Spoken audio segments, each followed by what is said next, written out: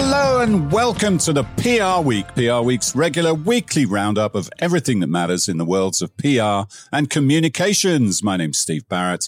I'm the editorial director, PR Week. Going to guide you gently through the penultimate show of the year, listeners. Can't believe we're almost at the end of 2023, but we are. We'll do this show, one more, and then we've got a best of at the end of the year for you to listen on your holidays, and which we're all looking forward to. But just got to close out the year, haven't we, Frank Washkik, my co-host, who's with me as always. Just happy to be here. Always think we're there, don't we? But there's always a few more things just to a few more things to wrap up, right? There's always those stories that come out, right, in the quiet period that you have to look out for as well. So we'll be looking for them. And we're going to talk about the PR Week Awards shortlist. That was out Wednesday morning, so everyone's excited about that. We'll chat about that. How have Harvard, MIT, and Penn done in responding to these anti-Semitism charges? We will assess that. And we'll also look at Zara, brand that removed images from its marketing that people were saying looked a bit like Gaza imagery. COP28's finally finished, and they have come out with a statement. So is it genuine or not? We will discuss that. And 115 million Americans are going to be traveling over the holidays. Difficult to believe. That's 1 in 3, isn't it? And I'll be one of them. And sad news, another sad departure in the comms world with the news of the death of Mark Wiener, who's very well known in the research area of PR, who died at 68 this weekend. We'll chat about Mark's legacy. We've got the perfect guest to talk about holiday travel and all sorts of other things, travel and tourism related, in Leslie Cafferty, who's the CCO of Booking Holdings. Welcome to the show, Leslie. How are you doing? I am great, Steve. Thanks for having me. Very excited to be here. Yes, so Booking Holdings looks after Booking.com, of course, but also Kayak, OpenTable, RentalCars.com, Priceline, Agoda. So a busy portfolio of brands, Leslie, and you've been there almost 11 years. How's 2023 been as a year? You know, we're post-COVID now. I know we're still living with it, but the travel industry has kind of caught up after it. How's 2023 been, and what do you see in emerging in 24? Yeah, I mean, 2023, it's been a wild year. I think, for the travel industry, obviously, when COVID hit, I mean, that threw us, into one of the craziest years, I would say, of my career. But 2023 is definitely up there. I think from a, consumer travel perspective, this is really where we saw travel fully come back in all regions of the world. So, business is busy, which means we have a lot to do on the proactive side of things. But then you have, war, you have all sorts of, economic uncertainty. We've had, issues and crises as a company. We've been dealing with regulators this year on various topics. So it's just been a spectrum of a lot going on. But I don't think that's not going to slow down when you're a big company and you're growing. No, and you're in 200 countries, so you really do get a global flavor, don't you, of what's going on in the world, the geopolitical situation and the different issues affecting people across the world. I know from a personal point of view, I traveled quite a lot in Europe this year, and there were so many Americans in Europe. I don't know if that's, is that a big trend? And obviously the currency is good at the moment, but the flights are quite expensive. Talk to us a little bit about that. Yeah, so that has been one of the biggest trends we've seen. A lot of Americans going to Europe this summer for sure. Flight prices are high, but that, ties obviously to oil pricing. But it's also, people we've seen, with all the macroeconomic uncertainty and inflation rates and high fuel prices, it's been fascinating because sort of the industry's been bracing for, is there going to be a slowdown in demand? And honestly, we have not seen that. People are still, is it still post-COVID trauma and being stuck in your house for 2 years? But, the appetite for travel is real. And, we in the industry are constantly looking at, are we going to see a slowdown? But, we're not seeing it so far. Now, one of the things you really lent into this year was the Women's Soccer World Cup, which was down in Australia and was a fantastic tournament, although the US didn't do as well as maybe they wanted to. But it was a great tournament, wasn't it, for just diversity, equality, and great football, which is what, really great goals and great play and great teams. And it really caught, it seemed to catch the imagination of the world, didn't it? And even in Australia, which it's a sporting mad country, but by no means has it been a big soccer nation. So talk to us a bit about that association and what you got out of that. Absolutely. Inclusivity, diversity, inclusivity is an incredibly important part of our company. We have, operations in more than 200 countries. We have something like 160 nationalities represented. So it is very fundamental to who we are as a business and an organization, and making sure that that comes out in, the work we do publicly or how our brand and company presents publicly. And so it was a great opportunity to showcase, to put support behind an incredible, a group of women doing amazing things. And so it's part of our overarching, looking at how do we present and how do we showcase to the world that we are here to support, underrepresented communities in various fronts. So it was a really fantastic opportunity, and really, it was very, that's how we want to present to the outside world. But it was also really incredible to see the impact internally within our company, because our employees get so excited. It just really, boosts morale. So it was a really great partnership. It was kind of an astonishing end, because whilst I was sad that England didn't win, Spain were such deserved winners, such a great team. But what happened afterwards was just amazing, wasn't it? And really proved why what you were saying there, the need for equality and upgrading their perspectives and the way men behave. And it was kind of unbelievable. I don't know what your take was on it all. Oh, it was completely unbelievable. And I think the saddest part was that, as you said, there was so much momentum. Never before was women's soccer really, part of kind of mainstream culture and so talked about.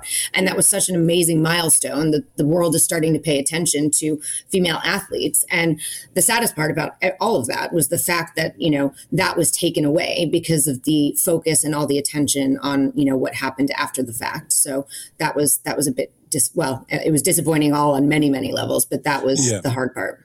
Yeah, for anyone who didn't see it, the representatives of the organizing body and the Spanish officials just behaved inappropriately on the podium, didn't react well afterwards, and it did, you're right, did take a bit of a luster away and really was astonishing. The only good thing was, I think, that the sporting world and the world got behind the team and really stood by them, didn't they? All of the, including the male sporting community. So that was good, and I guess it did. I don't know about the old no publicity is bad publicity, but it did keep the subject of women's soccer in the news. It was an example of your kind of leading with progressive values at booking.com. But how do you do that? Because it seems like that's becoming more and more complicated in this world we're living in, and we've got a febrile lead up, next year to big elections in the US and 41 other places around the world, and many of those places you will have operations in.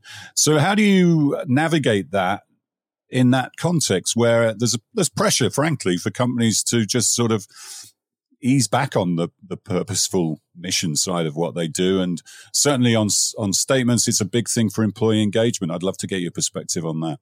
Yeah, absolutely. It is very hard. There's pressure all around. And, as a company, we have our values, but you have employees all over the world who have, different opinions on things. There's expectations for what, society and the outside world expects of companies.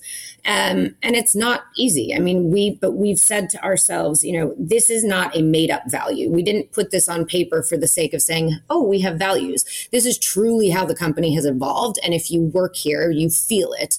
And so when it comes to things like diversity and inclusion, we will stand by that value.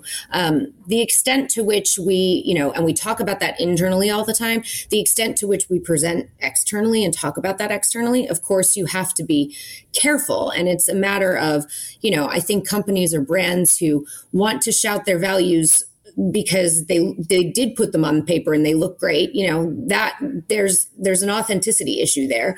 We don't shout and promote values for the sake of, getting attention, but if and when we want to and need to, there's a stance that this is what we stand for. We stand for inclusivity. Now, within that, we also have to, we stand for freedom of speech, but it's a matter of, also internally, and what we say to our employees, it's always respect for everyone everywhere. And that's just, and if people don't like that, we may in time face issues and backlash the way many companies have. But, I think our leadership agrees that we simply stand by our values. Yeah, that's good to hear. What's your decision-making process then when you decide what to make a comment on, whether that's internally or externally, or what to take a view on? What's the criteria to be authentic to what, Booking Holdings is all about? It's really hard. And, there's definitely no recipe or formula that you can apply to it. But I think we've come up with an approach where there's a sort of key set of questions that we ask ourselves to help us filter down to make those decisions. One, is it relevant to us as a company? Like, do we have a right to speak about it? So obviously, if it has something to do with travel, that would be a clear connection. But if it's a topic that really is far from the core of our business and our operations, we just don't have a right to speak on it. It's not our place. So that's one filter that we look at. Two, is the topic or issue affecting our employees or our partners in some capacity, in a meaningful capacity, to the point that we feel we have to address for the sake of our partners, our employees? That's another lens at which we look at it. And I think in general, it's more about if saying something can, add value in some capacity, not talking, just for the sake of talking. But we really try to speak on, issues and topics that we feel relate to our business, our industry, our people, our partners. Another area where, which was a massive story in 2023, was Dylan Mulvaney, the transgender influencer, and Bud Light, and certainly Bud Light didn't come out of that well on any level, really, in terms of their response and internally. But you've worked with transgender influencers. Talk us through how you make sure that is a credible part of your operations, but you don't get caught up in similar sort of febrile discussions, if you like. Yeah, I think we have been for a long time. And, you never know what the future holds or how these things come about. I mean, absolutely, Bud Light, the mistake that they made was actually sort of, taking two sides of things. There was a constituent of their customers that, didn't like the decision. And then it's, the sort of reversal and going back. And that's where I think the big mistake came. If somebody questioned the fact that we work with transgender influencers, we would simply say, that these are our values. We support, all people, underrepresented communities, and that's what we stand for. And so, that doesn't mean anybody's going to like that answer, but I think that's how you have to think about it and approach it. And if as a company, you're not comfortable saying that, that's where, I think you're going to be in big trouble. Yeah, you can end up alienating all sides. And at the end of the day,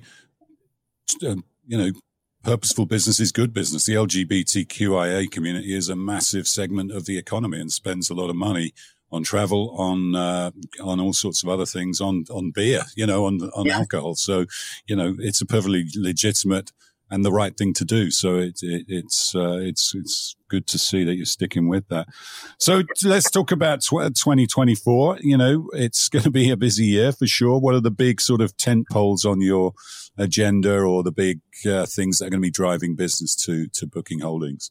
Yeah, so I think, our huge focus for next year, it's always on the technology. We have travel brands, but they're travel technology brands. And we are, we're the app that powers, ultimately the experience you actually have when you're traveling. And so technology investments will be huge for us next year. Obviously, the buzzwords, generative AI, but that's a huge focus for us. And how can we use these technologies to create better products, services, connection points for travelers through our technology better and faster than our competitors. So we'll be making some good investments next year on the tech front. And are there any sort of events? We had the Women's Soccer World Cup this year. Are there any events next year that are real sort of going to be focuses for your marketing and communications? Yes, we are, again, UEFA sponsors. So you will see us again. We are, I think, still evaluating some of our sponsorship opportunities for next year, but we will, MLB is another one, Super Bowl. We will probably have some marketing activities around then. So yeah, lots of big moments. And of course, peak travel season and making sure that we are, getting the right messages to our customers at the right moments in time when they are booking travel. If things continue in the direction that they're going, I think earnings are looking good from companies. People are liking the news coming out from the Fed. It might be the biggest summer travel season on record. Yeah. Will you be doing a Super Bowl ad? We're looking at if there will be a moment in time for us now. We did last year, so we're looking at our options. I'll keep you posted. You can't give us a PR Week podcast exclusive. All right, tight-lipped on that one. All right, Leslie. Well, thanks for chatting. Good to find out what's going on. And wishing you all the best for next year. We'll get your input on some of the stories we're going to discuss now with Frank. Frank, the PR Week Awards shortlist, that's probably the most anticipated story that comes out, isn't it, in the whole year? Well, apart from the winners. So that came out Wednesday morning. What were the things that jumped out at you? So it's another excellent list. And like you said, it's probably our best read article or a piece of content that goes up all year. Everybody's really clamoring to see who will have a shot at the PR Week Awards in March. And it's a great list. I had the opportunity to moderate 2 tables this year, and I can tell you, especially in the best in social media category, the judges were super impressed with all of the work from top to bottom. If there are 5 finalists for the award, there are probably several more that could have been finalists. It was really great category, as they all were, and I think speaks really well of the entrants across the categories this year. A lot of agencies turned out really well this year. Very strong showing from Ogilvy, from MSL, from Finn Partners, from a number of different firms. And so, looking to see who brings home this. I guess they're not statues, but they're trophies. Come the Oscars of PR, Frank. Yes. I know you don't like saying that.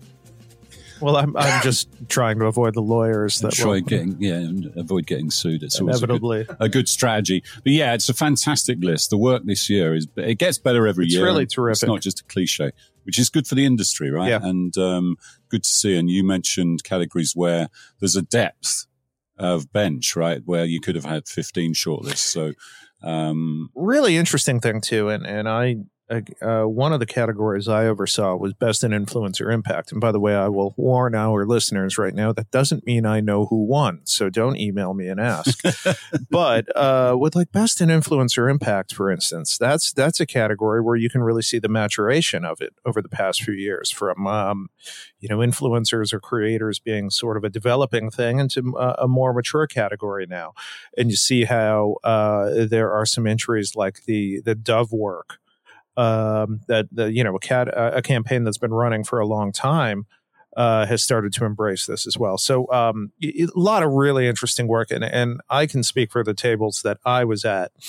I think it was a really impressive group of entrants. So judged by an impressive group of judges. Yeah, really terrific group. Really makes the credibility of the program. And you're right about the building on well-established campaign for real beauty in Dove's case and taking it to another level. So, we're really excited about the big day in March 14th at Cipriani. So get that on the calendar and get your tickets booked. Leslie, industry awards important to you as head of a bunch of brands in the consumer space? It's interesting. We have some different thinking on it. We've never historically sort of focused a ton of time and effort and energy sort of saying philosophically, we have to stay focused on work for our customers. But it's now increasingly important, and for a few reasons. One, for, our own employees to feel proud if they're, if our brands are recognized for the work that they do, has tremendous value. And also from like a recruitment perspective, right? People want to work for companies that they see are doing great things. So I think we've definitely evolved our approach over the years and completely see the value in, being recognized by awards. And so, try to do great work and sometimes make those lists. Yeah, it's point well made there, actually, on the talent side, definitely. I'm sure you've won PR Week Awards before.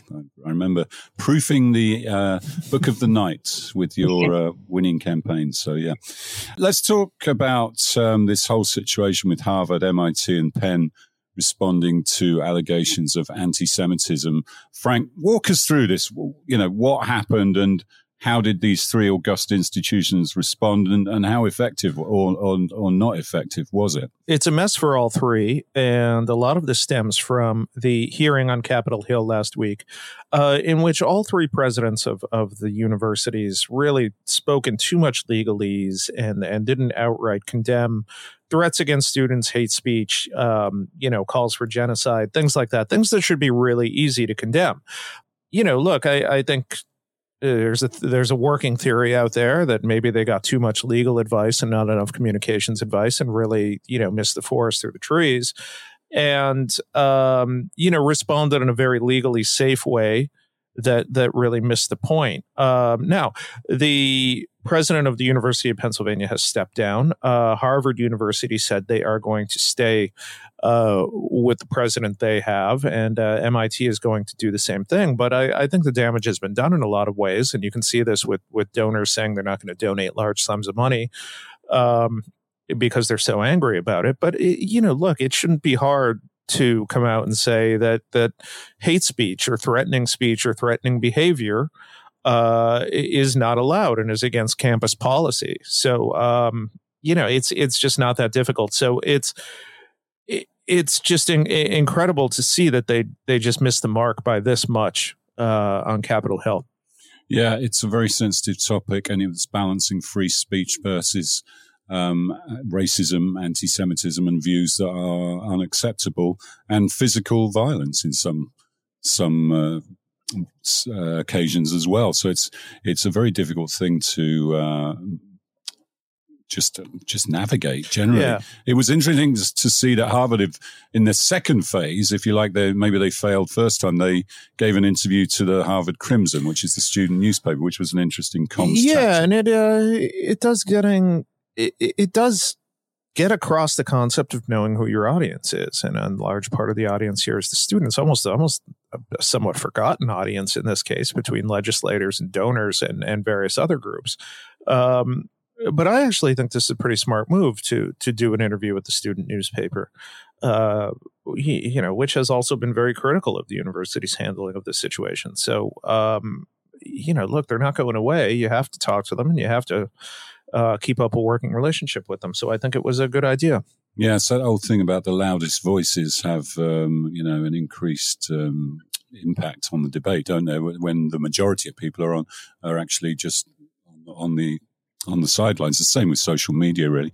And then there was it's a very different story, but the retail chain Zara had to remove part of its marketing because people criticized it for looking like using imagery that was related, could have been seen as referencing Gaza.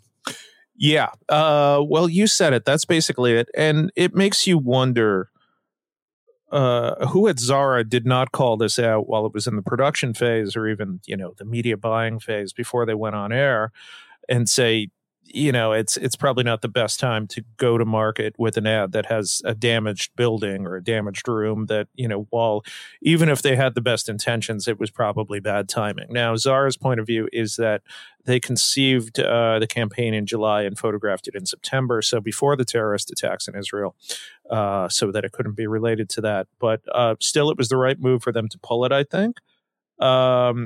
Just sloppy handling by them on this.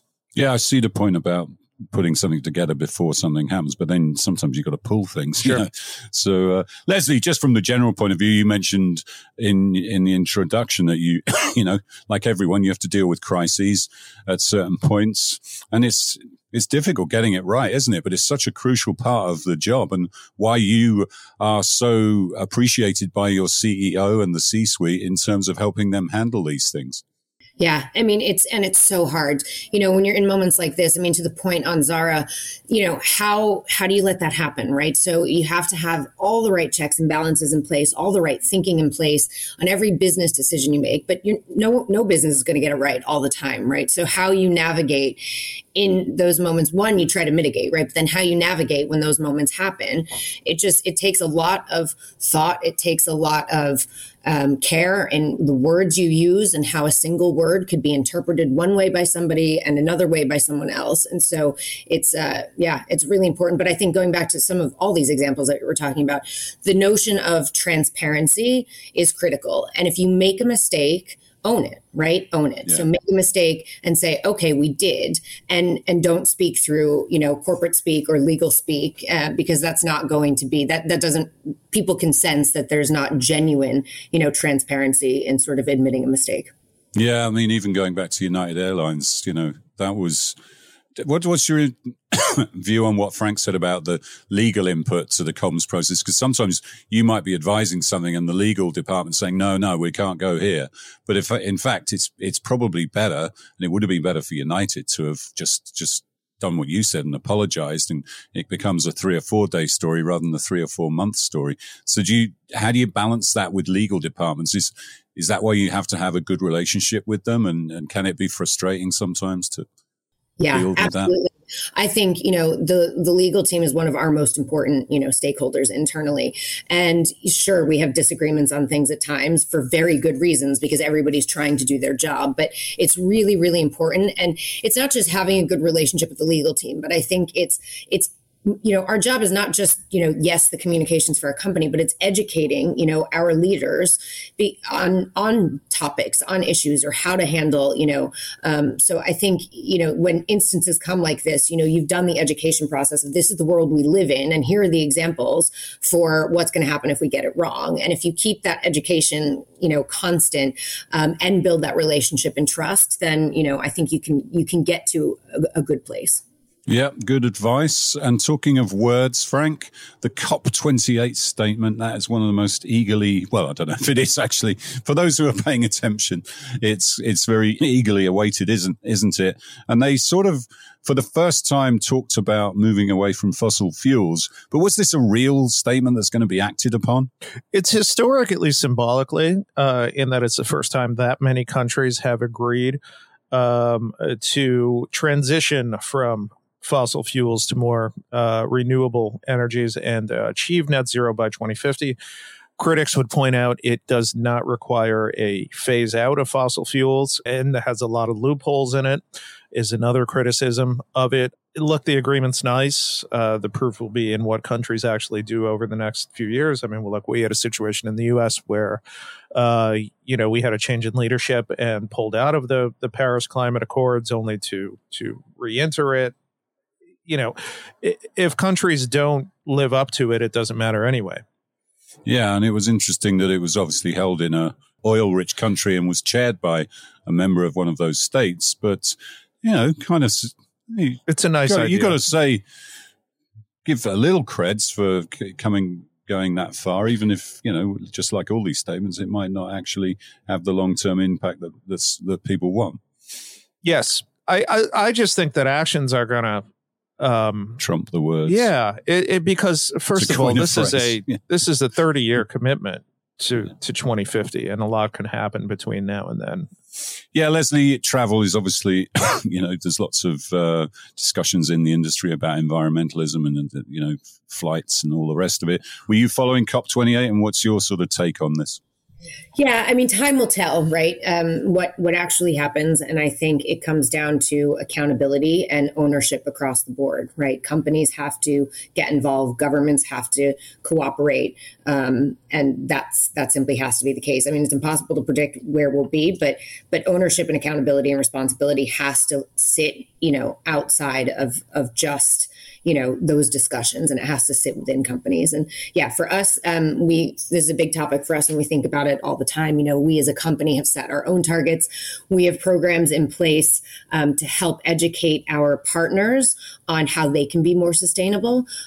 So there's a lot, that we're doing and trying to take on, our responsibility, and, hopefully governments get even more involved and push to affect change faster. Yeah, and it's not a simple equation, right? Everybody wants cheap flights, but everybody wants the planet. Well, not everybody, but a lot of people want the planet to be more sustainable. So you can't necessarily have both of those things. And that's just one of the sort of complicated parts of the whole dynamic. But yeah, it was certainly interesting. And Frank, there's 100. Are you traveling this Yes. holiday period? So Shall be traveling. So am I. What about you, producer Fitz? I am not. I'm staying local. Thankfully. Lucky man. Very wise, because there's 115 million Americans set to travel over the holiday period, which is about 1 in 3. So I'm going to go throw this to Leslie, actually, because that's good news for you, isn't it? It is good news. It is good news. Yeah, we like when people travel. I mean, not just for the business, but, in general, we believe travel, makes the world a better place. So it's exciting to see. Our CEO of Kayak yesterday, I believe it was, at a meeting, he was asked for travel advice. And he said, don't you dare check a bag during this travel season, because you can be destined for problems. Yes, we all remember what last holiday period, don't we? So that was not fun. But wish everybody well with their travels and over the holiday period. Frank, a sad story to end on. Comms pioneer Mark Weiner passed away at the weekend, age 68. Very sad news, and quite a few PR pros passed away this year. It's one of the sad sort of storylines of 2023. It has been, yeah. And it was tough to read about. Mark Weiner, who really influential in the comms tech space before that really existed. It was really a pioneer there, also in research. And there were a lot of tributes to him from people like Mark Strauss, from Proof Analytics, and others, talking about him on a more personal level as well. Mark had been around, and he founded the broadcast specialist Media Link Research, which was acquired. He worked at Ketchum. He worked at various agencies, and really, really had a very influential career when it comes to research. And was given an award by IPR in the recent years for the work he did in data and insights. So tough to read about that. A lot of tributes popping up from industry people on social media since Mark Weiner died. Yeah, the IPR Sunday. put a statement out, actually, and with 40 people talking about Mark, and he was clearly more than a business associate. He was a personal mentor to a lot of people. And you mentioned Mark Stoos there, who did post on social about it. So, yeah, our thoughts with Mark's family and friends and colleagues. So another sad piece of news to end with. But Leslie, thank you so much for joining us, and good luck with all the holiday period travel-related stuff with Booking Holdings. And thanks for coming on and sharing your expertise. It was great to chat to you. Yeah, great. It was great to chat with you guys. Thanks for having me. Don't forget the PR Week Awards. Like I said, shortlist is out, so get your tickets, 14th of March. The Healthcare Awards, you've got until the 18th to enter submissions into that. That's the early bird deadline. The Women of Distinction, that is a great program honouring the most talented women in the profession. 19th of January is the standard deadline for people to submit people into that one. And the PR Week Global Awards, they'll be in London in May, but the first deadline just passed this week, but there's a couple of other deadlines as well, including one in January, so check that out. But that's all we've got time for. We'll see you next time on the PR Week.